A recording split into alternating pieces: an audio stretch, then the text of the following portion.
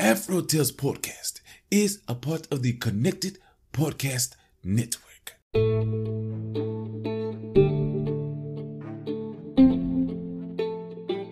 Well, hello there.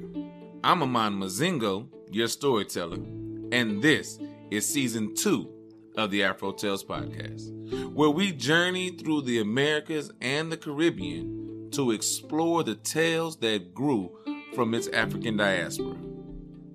I want to thank Art by Chalet for the beautiful episode art, and especially thank you for joining us on today's adventure.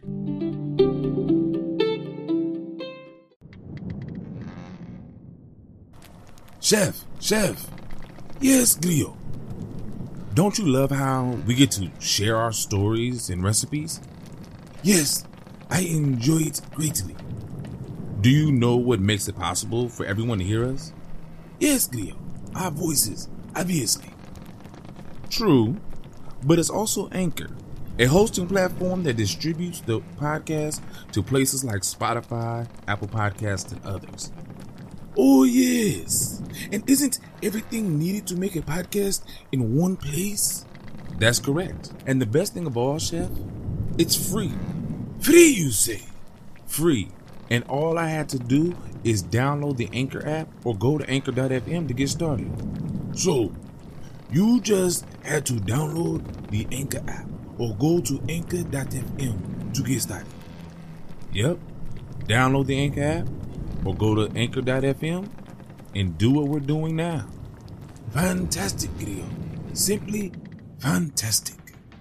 I know, Chef. I know.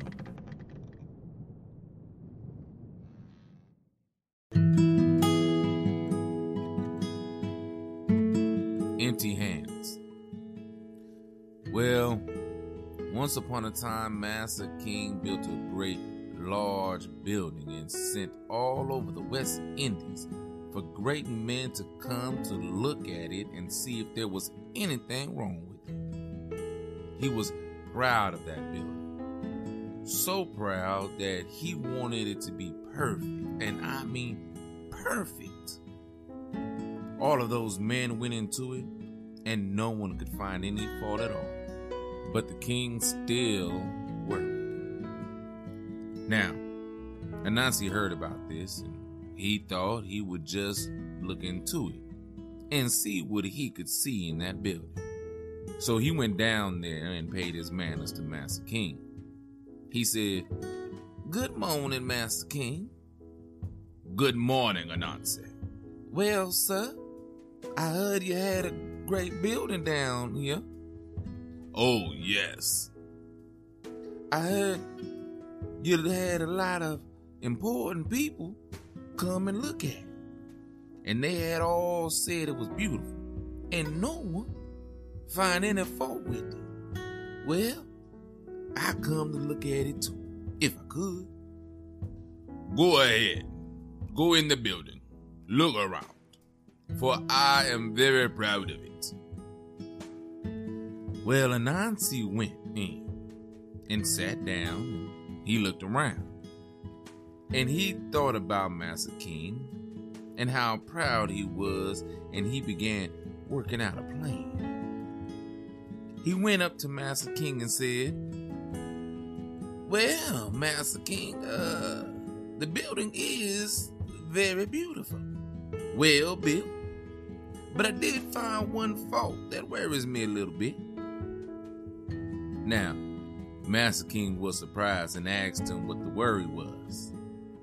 He said, "Well, Master King, the only thing missing in this entire building is 2 empty hands." "Well, how can I get them?" "Well, Master King, I knows a gentleman at Zion Hill who always has empty hands for sale, so I could probably get them for you." "Well, what do you think he would charge me?" "You see, they're going to cost you 16 cents. If you give it to me, I'm already on the way to get them and bringing them back to you. So Master King gave Anansi 16 cents. And Anansi took the money and went to the shop at Scion Hill, where he bought a quarter pint of strong rum for 8 cents and a loaf of bread and some fried fish for the other 8 cents. Then he took a little of the rum and he rubbed down his skin all over. And he went where he knew Compay Lion always passed. And he laid down on the road and played drum. Compay Lion came down the road toward him, carrying a great load of wood on his head. When he saw Anansi lying there, he threw down the wood, stooped down, and said to Anansi, "Compay, what are you doing here?" "Oh, Compay, I was drinking all night. And I tried to get home, and Compay, I just couldn't make it. If you think I'm lying, Compay, I tell you, look in my pocket, and you'll see the bottle right there." Compay Lion took out the pint, and he held it up to his mouth, and he tried, but he couldn't get even one drop out of it. This made Compay Lion angry, because he loves rum. You know how much he loves rum. So when he passed, he kicked Anansi again and again, and Anansi just lay there on the ground, rolling in the dust and mud until his whole skin was mudded up. Now he went to Master King, and with big tears in his eyes. And Master King said when he got there, he said, "Well, Compay Anansi, what's wrong now?" "Oh, Compay, Master King, I went to the shop, oh Lord, and I got there to the shopkeeper, and he wasn't there. And they told me he was leaving on the boat, so I ran down and called him just as he was getting on the boat to go away. And he sold me the last empty hands he had, sir. I was bringing them to you, and on my journey, Compay Lion beat me up and took away the 2 empty hands, sir. I'm sorry." "Well, let's get Compay Lion here." And off Anansi went. When Compay Lion came, he said, "Good morning, Master King," because he didn't know what was happening. Master King greeted him back. "Good morning, Compay Lion, and how are you?" And so they talked a while like that. Finally, Master King said, "Well, come in and get a little supper with us." "Well, Master King, I just had some supper, but I wouldn't want you to be ashamed by me not eating anything, so I'll take a little bite." When he finished, Master King called in Compay Anansi and said, "Compay Lion, do you know this man?" Sure, I know him well." "Did you see him this morning?" "Yes, sir. When I was going home from the forest with the load of wood, I met him on the road." "Well, did he have anything with him?" "No." Compay Anansi got up and said, "Compay Lion, I had nothing with me." "Compay Lion, I sent this man to buy something for me, and he told me you took it from him." "Oh, Compay, I did not take anything from this man. When I was coming, I met this man with nothing but 2 empty hands." "Well, that's just what I sent him to buy.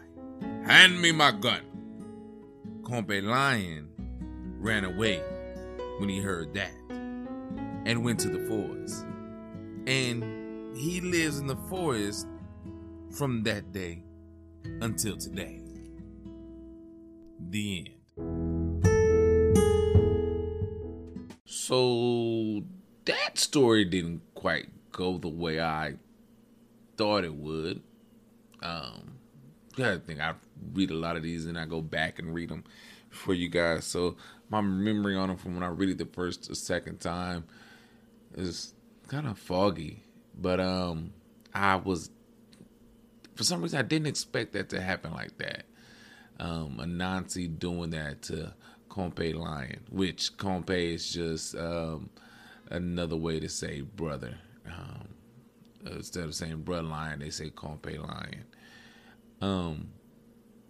But I do like the story. I don't like how they did Lion. It just really used him as a plot device for this story, obviously. But hey, how many people have been used as plot devices for a friend's story, you know? One thing we got to know is that in St. Vincent and the Grenadines, well, St. Vincent, to be exact, architecture is huge, okay? It is a huge thing. Apparently in the Caribbean, if you want builders, if you want carpenters, if you want somebody to build a house for you, you go to St. Vincent. That's what my research has shown. They build houses that can withstand storms, categories that houses should not be able to withstand. Their houses are just fine, and their houses are beautiful. If you have never seen a St. Vincent home, go online, research it, YouTube it, whatever. Get on, just check out some of the homes. They're magnificent. Okay, simply magnificent, I must say. So the king, I don't know what king this could be, because I guess it could be King George of England, or it could be a king that came from the Garifuna. I apologize if I said the name wrong. An Arawak, one of the other tribes that were there before. I don't know. I don't know what tribe or what king this could be. It's also believed that that St. Vincent people may have some Mali descent. So could be from, Mansa Musa's family. Never know. I'm just saying. You never know. But we do have lions, and I don't think that there's a lion in St. Vincent at all. So I would definitely think that it would definitely have to be some of that African ancestry there putting in. But who knows, right? But this does definitely speak to how people can definitely be greedy, right? That's the big thing about this story, is that people can be extremely greedy. The king has everything, this magnificent home, and he just wants it to be perfect. He wants everything in there that can be in there. And Anansi sees a way to basically make a fool of him, where he tells him, you're only missing 2 empty hands. And for a person with common sense, I know when you were listening to the story, it's like, bruh, just look at your hands. Do they have anything in them at the point? Nope. Okay, they're empty. But he's just so self-centered and so greedy that he needs somebody to get him empty hands. He needs empty hands. Like, he was literally in need of nothing. And Anansi gave him nothing, and he was happy with it. It was crazy. Like, I can go so far into this. It's amazing how this story just made a person greedy for nothing, and he got nothing and was mad. It's crazy. Just listen to the story again if you don't understand what I'm saying. but the story is awesome for that fact. And I love it. And I thank you for coming on this journey with me for another great story. And I'm glad to be in St. Vincent. We will be here for a little while. And there's more stories that are awesome from this beautiful place. All right. Well, as I say, always have a blessed day.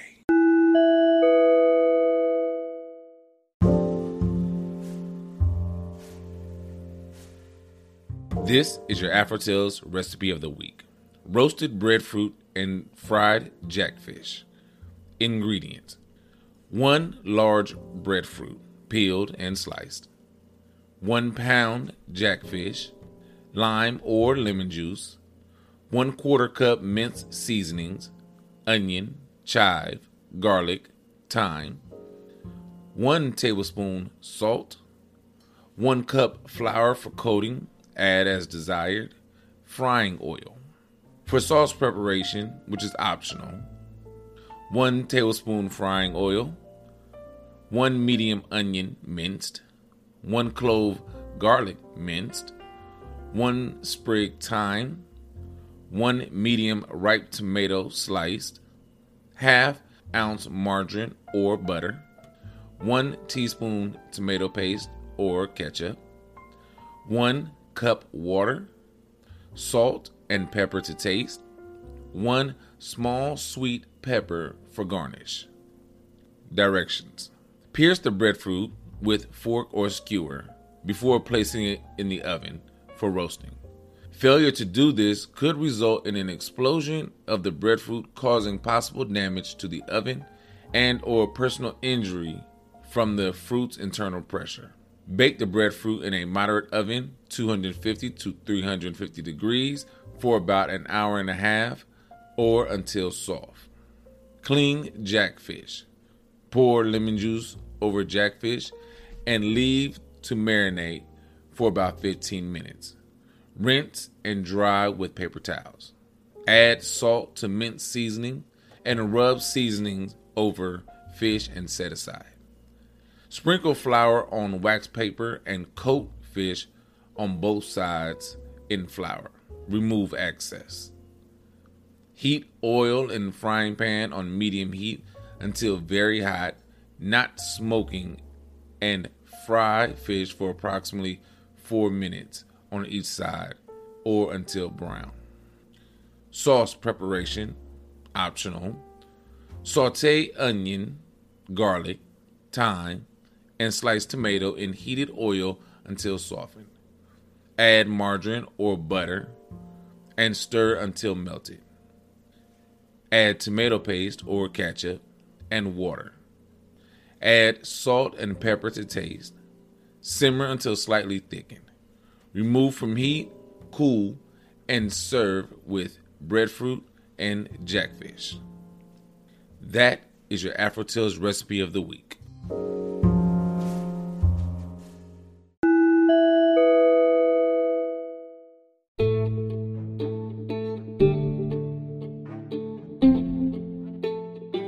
Thank you again for your time. Thank you for supporting and sharing this podcast with your family and friends. You can always find Afro Tales Podcast on Anchor, Spotify, or wherever you listen to podcasts.